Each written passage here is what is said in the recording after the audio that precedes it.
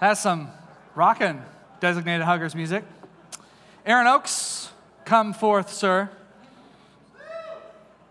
Aaron is going to pray for the message this morning and for me. All right, let's pray. Lord, we thank you so much for your church. We thank you for this man right here.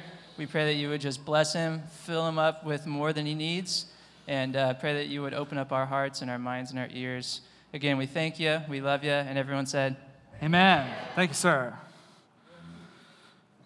Well, as we're right about to jump into the Easter season, I thought that there was one topic I wanted to hit before we get there, and that was the controversial claim of Jesus Christ. Actually, there were several, but there was one probably that takes the cake, and we're going to look at that this morning. Because if you just jump straight into Easter, not understanding some of the context, it's not going to quite hit us with everything that it should. And I pray that we get more this year in Passion Week, that it hits us in a new way each and every year. So I want to talk about this morning, but it all starts on a very tense night. This tense night, Jesus and his disciples are sitting around a table, and he's trying to talk very seriously with them. And they're not getting it. This seems to be a repeated thing with the disciples, that Jesus would speak. He tried to clue them in to who he was and what he was going to do. And that's what this night is about. He said, listen, there's a really big thing going on here. And so it gets very tense. And he says, one of you this night is going to betray me. Now, they all look around, and they go, who, me? What? No, me? No. And they're all going around like this, and Jesus goes, stop. It's the one I give the bread to when I dip it. So this is in John's account. He dips the bread, he's going like this, and he stops at Judas, and he gives the bread to Judas. Now, here's what I don't understand. I don't understand how the disciples could be so dense. Because he gives it to Judas, and everybody goes, what does that mean? And he says to Judas, whatever you have to do, just go and do it. And Judas gets up and he leaves, and they are going like, probably because he keeps the money for Jesus and he has to go buy some dessert for the next feast. That's something like. I would tend to want to really be harsh on them. However, I can't, because I am easily the least observant person that any of you know. It's true. It's true. Last week, a couple of weeks ago, I sat down with Carly as we're making up that sheet for all the missionaries, and I'm adding some information that she needed, and so I'm just putting a sentence here, a paragraph here, or whatever, and we print out 200 of them.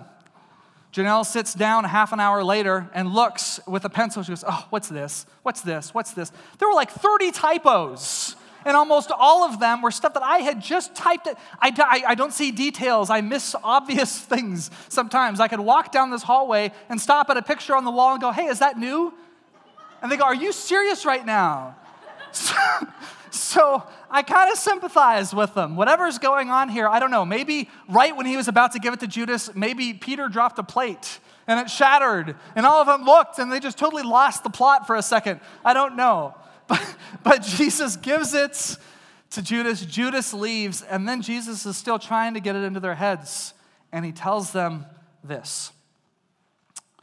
He says, do not let your hearts be troubled. Believe in God, believe also in me. In my Father's house are many dwelling places. If it were not so, I would have told you, for I go to prepare a place for you. If I go and prepare a place for you, I will come again and receive you to myself, that where I am, there you may be also, and you know the way where I'm going. Thomas said to him, Lord, we do not know where you're going. How do we know the way? Jesus said to him, I am the way, the truth, and the life. No one comes to the Father except through me.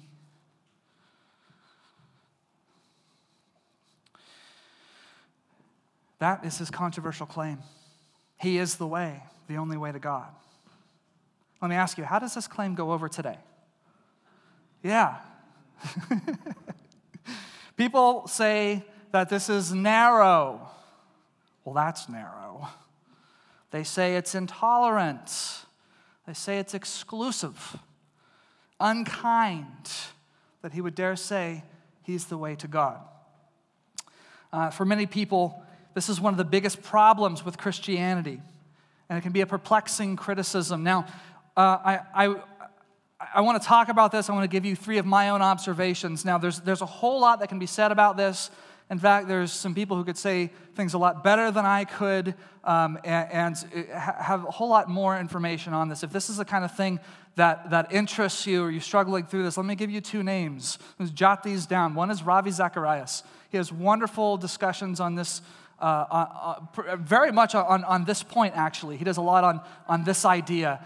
If you want to go to rzim.org, it's a wonderful website. You can listen to a lot of what he has to say. He's brilliant. Another one is Tim Keller, who's the pastor of Redeemer Presbyterian Church in Manhattan, and he deals with a lot of this too. Anything you can read or listen to by these men, I wholeheartedly recommend. You'll be better for it, I promise you.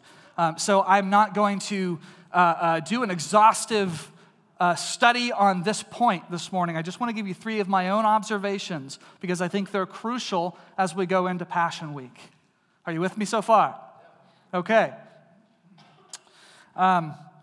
Here are 3 considerations concerning Christ's claim. Do you like my alliteration here? I'm full of C's. I don't know why. First is this. Much of the outrage we hear comes from those who would never be satisfied anyway. Let me show you what I mean. It's fun that I'm doing this talk this weekend because this happens to be a very important weekend. This is the first weekend of March Madness. Terry Crabb. The Ducks play this afternoon, second round. Not the third round, it's the second round. Let me show you what the brackets over time have looked like. Now, follow me here. I know you have a lot of non-sports fans and your eyes are glazing over. Honestly, how many filled out a bracket this year? Okay, a whole bunch of you. I didn't even fill one out this year because college basketball just bores me now. Sorry, I'm an NBA guy. But I want to show you the evolution of the bracket, okay? So hang with me. I'm going somewhere with this, all you non-sports fans, okay? In 1939, this is what the bracket looked like. There were 8 teams. Went like that for a while. Then in 1951, 12 years later, they doubled it. Now twice the teams get in, okay? So now there's 16 teams that have a chance to win the national championship. 1975, they had increased it a little bit a few years, and now they're all the way up to 32. Now that's a pretty big tournament, 32 teams. Is that enough? Oh no, we're in the age of expansion here. 1980, they bumped it up to 48 teams. And then 5 years later, they say, hey, let's keep going. This is fun. So they added another 16, and now it's a 64-team tournament. Whew, that's good enough, right? No.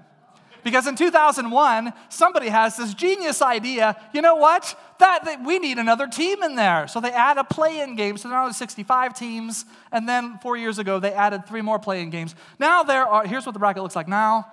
It's not even one bracket. You've got these in-between little things, and it's a mess.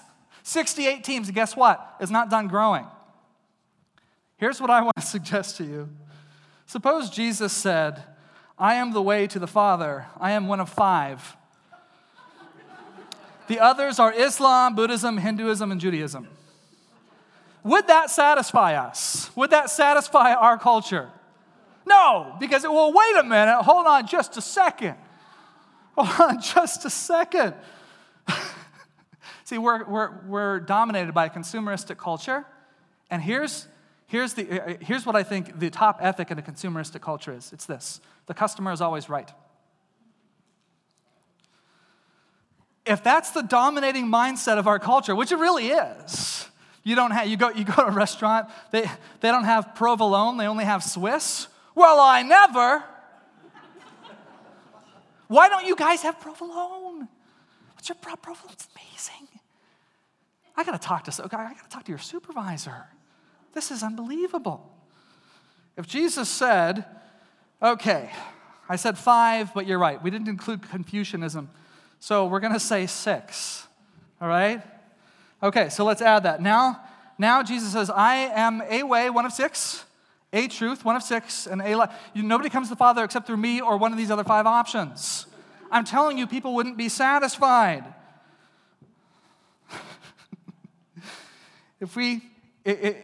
I think this is shallow.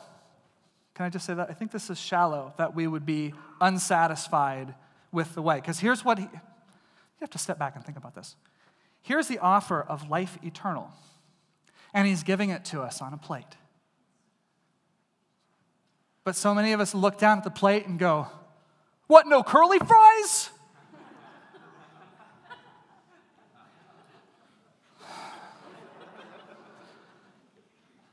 You see, we're not going to be satisfied anyway.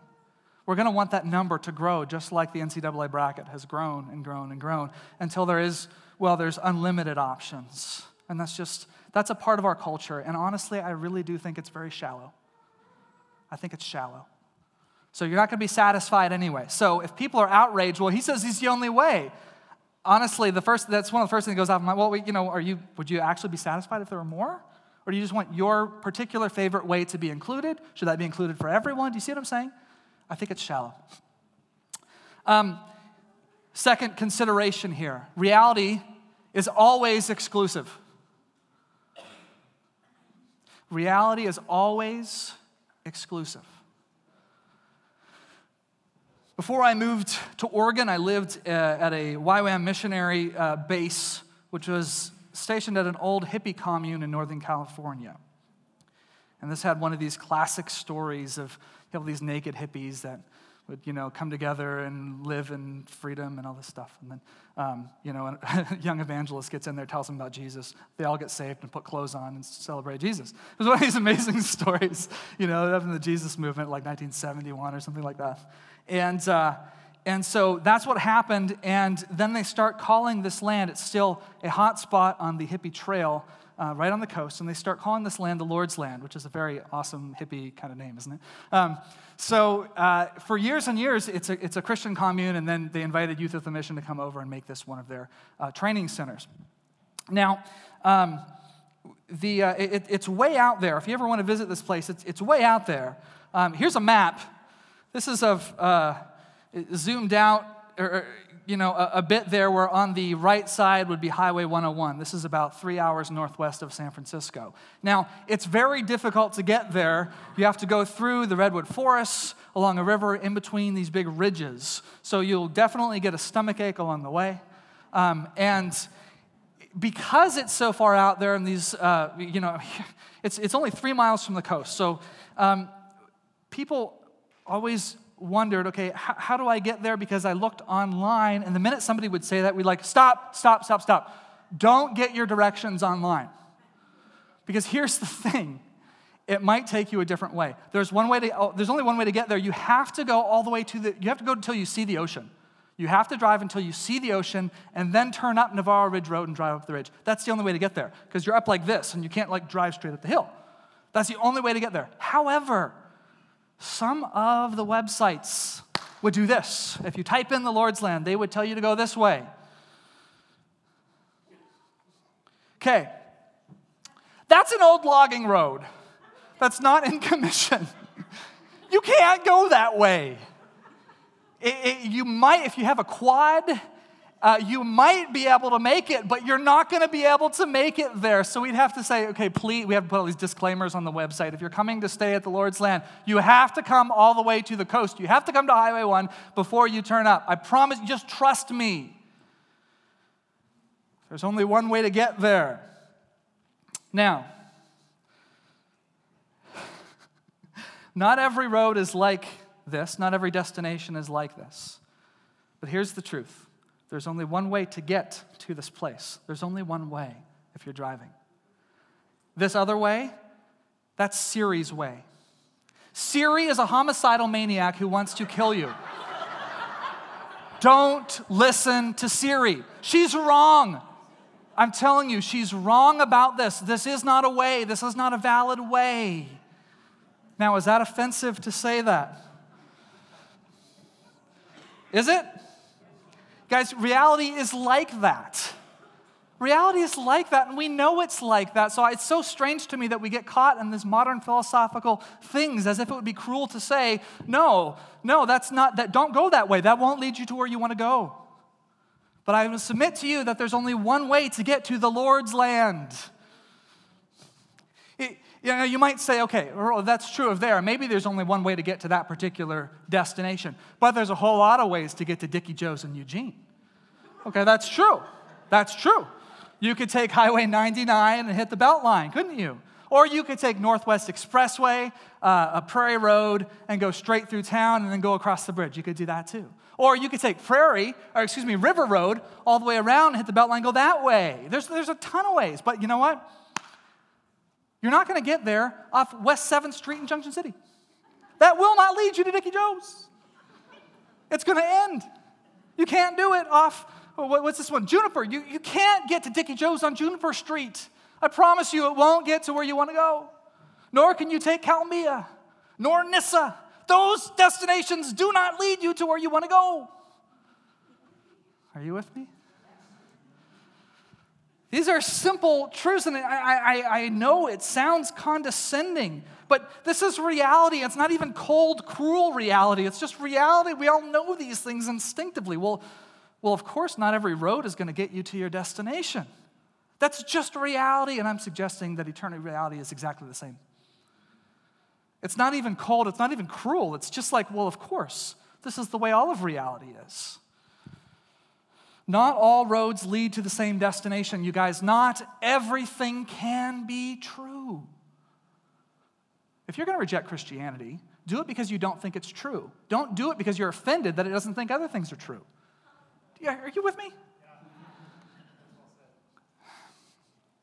So, if you want to get to the Lord's land here, there's only one way. If you want to get to the Lord's land, there's only one way. That's all Jesus is saying. There's only one way. Third reason, first, the outrage is often from those who don't want to be satisfied. Second is reality is always exclusive. The third consideration about his claim is this. If his claim is true, it's the most generous message ever given. Well, let me explain what I mean. In 2007, my family was leaving YWAM Tyler, and we were going to move out to California, to this place. And before we were going, sort of midway through the trip as we were making a stop in Minnesota, I had a friend who was a missionary leader in Belize. And his name was Jason, his wife's name was Sarah, and they had 3 kids that matched our kids' names. It was really fun. And Jason had the best accent in the world. In Belize, they actually sound more they sound more like they're in the Caribbean, like they sound Jamaican. And so I loved talking to him, almost just for that reason. Hey, just talk some more. Cool. Yeah, we love accents. I could just listen to Owino talk all day long. It's just the greatest. I don't know why we're suckers for it, but we are. So I'm about to go down and speak. He invited me to come down for a week and speak in his training school. Now, when they were in East Texas, we have these things called tornado warnings. Often. Every spring, we get a couple, and if you're not from there, it can be a very scary thing, but, I grew up there. It wasn't a big deal. When we'd have tornado warnings in school, we'd all have to go down in the locker room. We'd be pulling out cards, playing, but there'd always be somebody in the corner crying, all scared, and we're like, it's just tornado warning. It's one of those things. It just is that way. So we had this big storm that hit when we were in Texas, and this guy, Jason and his wife, they come over and they're shaking. They're like, there's a tornado warning, and they were living in a mobile home too. And it was like rain. It's not like Oregon rain, but like rain. Like all the rain that we get in 2 days comes out in like a half an hour. Seriously. I mean, it just dumps. And so they're very scared. They're coming over, and so we laughed it off. It wasn't a big deal. Well, I'm about to jump on the plane down to Belize, and I look on the news, and this is what I see. I see, hey, Jason, there's a thing called Hurricane Dean. And he goes, hey, man, don't worry about it, man. It's going to go north. Don't worry about it. I said, yeah, but Jason, what if it? He goes, hey, remember we came over to your house, man? You remember that? And we were all scared? It's the same with the hurricanes down here, man. Don't worry about it. Wait, they happen. We'll be fine. So I'm like, okay. So now can you see Belize there? Actually, oh yeah, I can do this now, can't I? Can I do this? Yes, woohoo, look at that, isn't that cool? There's Belize. This is the Yucatan Peninsula. This is the south of Mexico. Here's Belize, little tiny nation. And so here's the airport's like right here, and I'm like right here. Okay? So that's what's happening. How do I get done? Oh, there we go. All right, so I get on the plane, and I go that night. He picks me up. It's beautiful. It's like jungle, tropical. I mean, it's just awesome. I go and I speak in a church that night. We have a great time. It's a sort of outdoor setting. It's beautiful. I go and I go to my room, and he goes, okay, man, I'll come get you in the morning, and we'll start. I'm like, awesome. I get woken up that morning. Jason, it didn't go north.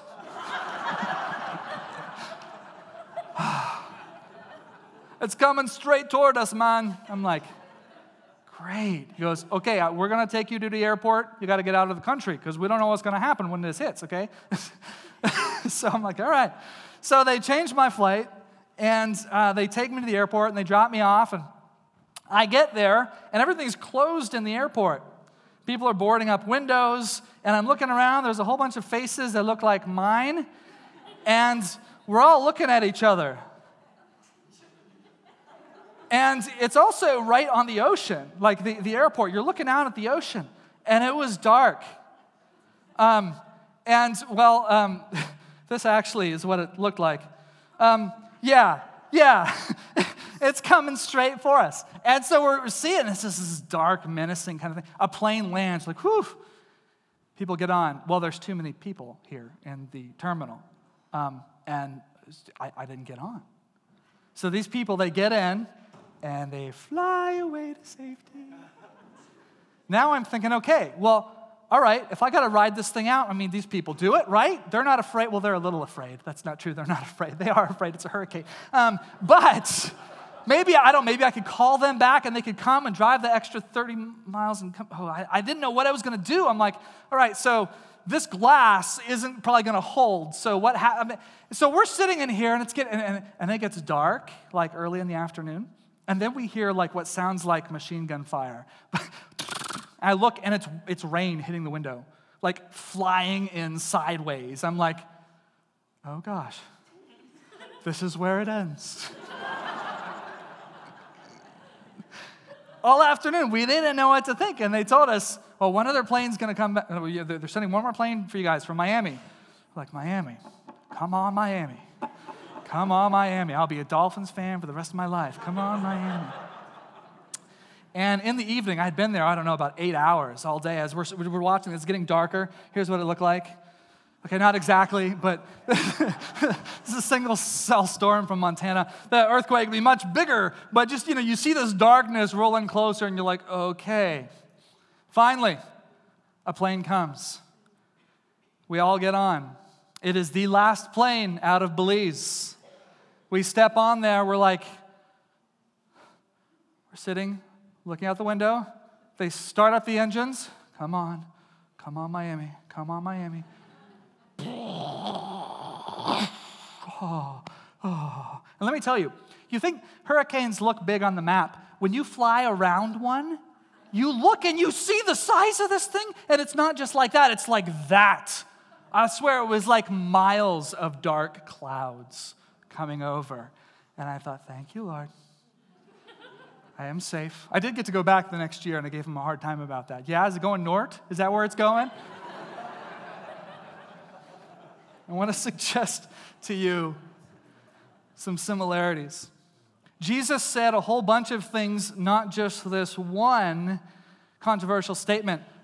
Look at some of the other stuff he said. I and the Father are one.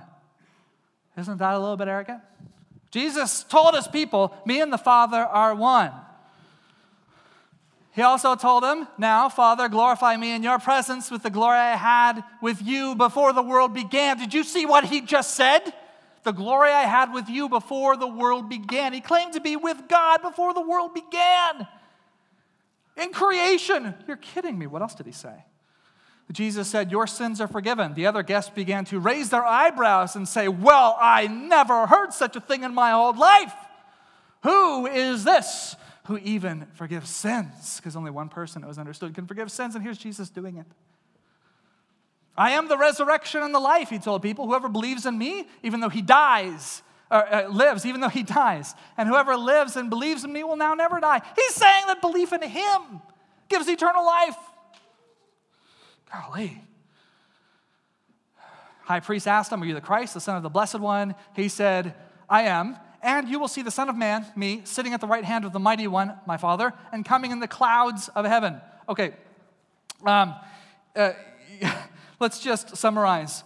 He just told everybody he's one with the Father. He was with the Father in the beginning. He forgives sins. He gives eternal life. He will come back with the Father at the end of time, riding on the clouds, no less.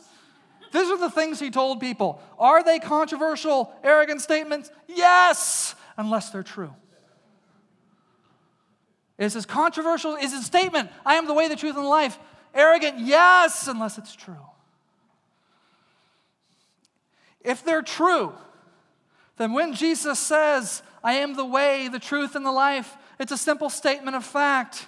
But it's the most generous, life-giving fact ever revealed. Who but Jesus is qualified to bring you to the Father? And this is his point. There is no one else. He's the only one qualified. It's a simple statement of fact. There's no one else who's qualified. In other words, look, you can't get away from that hurricane.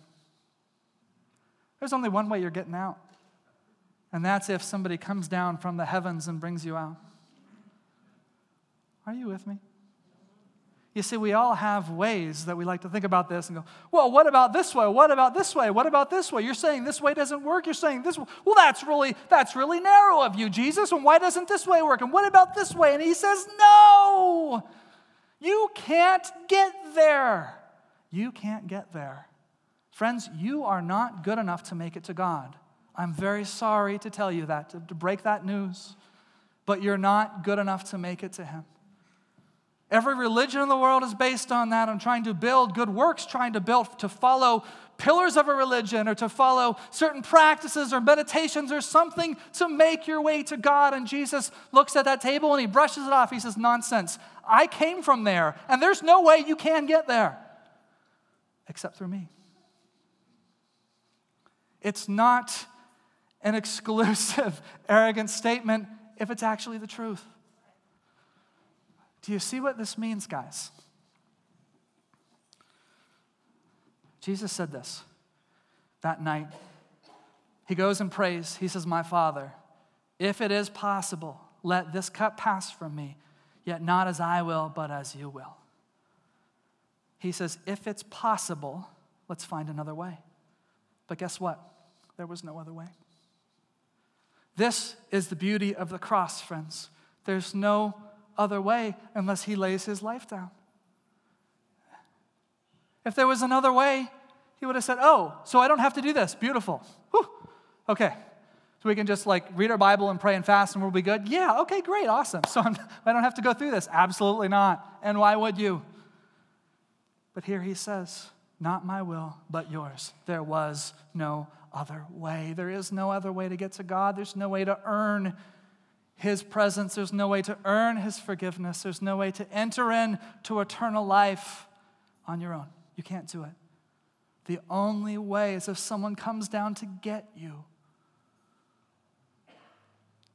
We focus in evangelical circles a lot of times when we say this verse on the. We say it like this: "I am the way, the truth, and the life," because we really want to score points against relativity. I understand that. I want to suggest to you, let's try it a different way. I don't think he said it that way. I think he said this: "Guys, I am the way.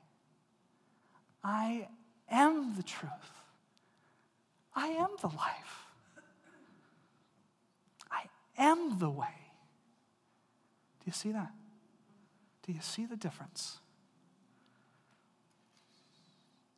If this is true, this is the most generous, beautiful invitation that we could ever have. Because there's no way to get there on our own. And Jesus says, here, climb on my back. Climb on my back. Feel the scars. Feel the wounds. It's for you. Climb on my back. I will take you there. I will take you there. Come with me. I will take you there. It's the only way, and it's a beautiful way. As we go into Easter, let's remember that. He was laying himself down so that he could bring us to his Father. Not so he could bring us to our own mansion, but so he could bring us to his Father's mansion, so he could live with us, so we could be a family. To me, that's pretty good news, isn't it? I'm not trying to give you ammunition so you can talk to people who are upset about Jesus' exclusive claim. You don't have to do that. Most of the time, those arguments don't go anywhere, and you might end up spinning your wheels. I'm telling this for your sake, to remind you that it's not about the things that you do to go to him. It's about what he's done for you. And our lifestyle then becomes a response, a simple thanks, a lifestyle of thanksgiving for what he did, that he took us out, that he's given us life, that he's bringing us to the Father. Stand with me, please.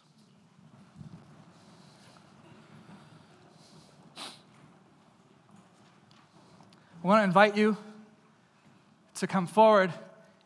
Prayer team, can we have you guys come up? I want to invite you to come forward if you feel, maybe it's been on your heart that you've been trying to do things on your own. Yeah? Is that the thing that some of us go through? If it is, I want you to come forward, and we're going to lay those things to rest. Can we do that? Let's pray. Lord Jesus, first we just say thank you. Lord, we want to respond to this invitation again. You are the way, the truth, and the life. Help us to respond to this. And Holy Spirit, we ask that you would search our hearts now. And if there's any instance of striving towards something that we can't obtain, Lord, forgive us, convict us of those things, and help us to remember that it's only through you that we have life. In the mighty name of Jesus, we pray. Pastor?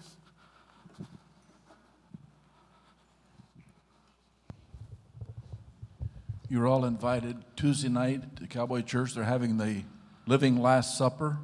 If you haven't seen it, it's well worth your time. It's a wonderful production and displays almost everything Pastor's talking about this morning. You will see it. So 7 o'clock, Tuesday night, you're all invited. If you want to come forward for prayer for that reason, giving yourself over, or for healing or anything else, I invite you to come forward. Otherwise, thank you for coming. We'll see you next.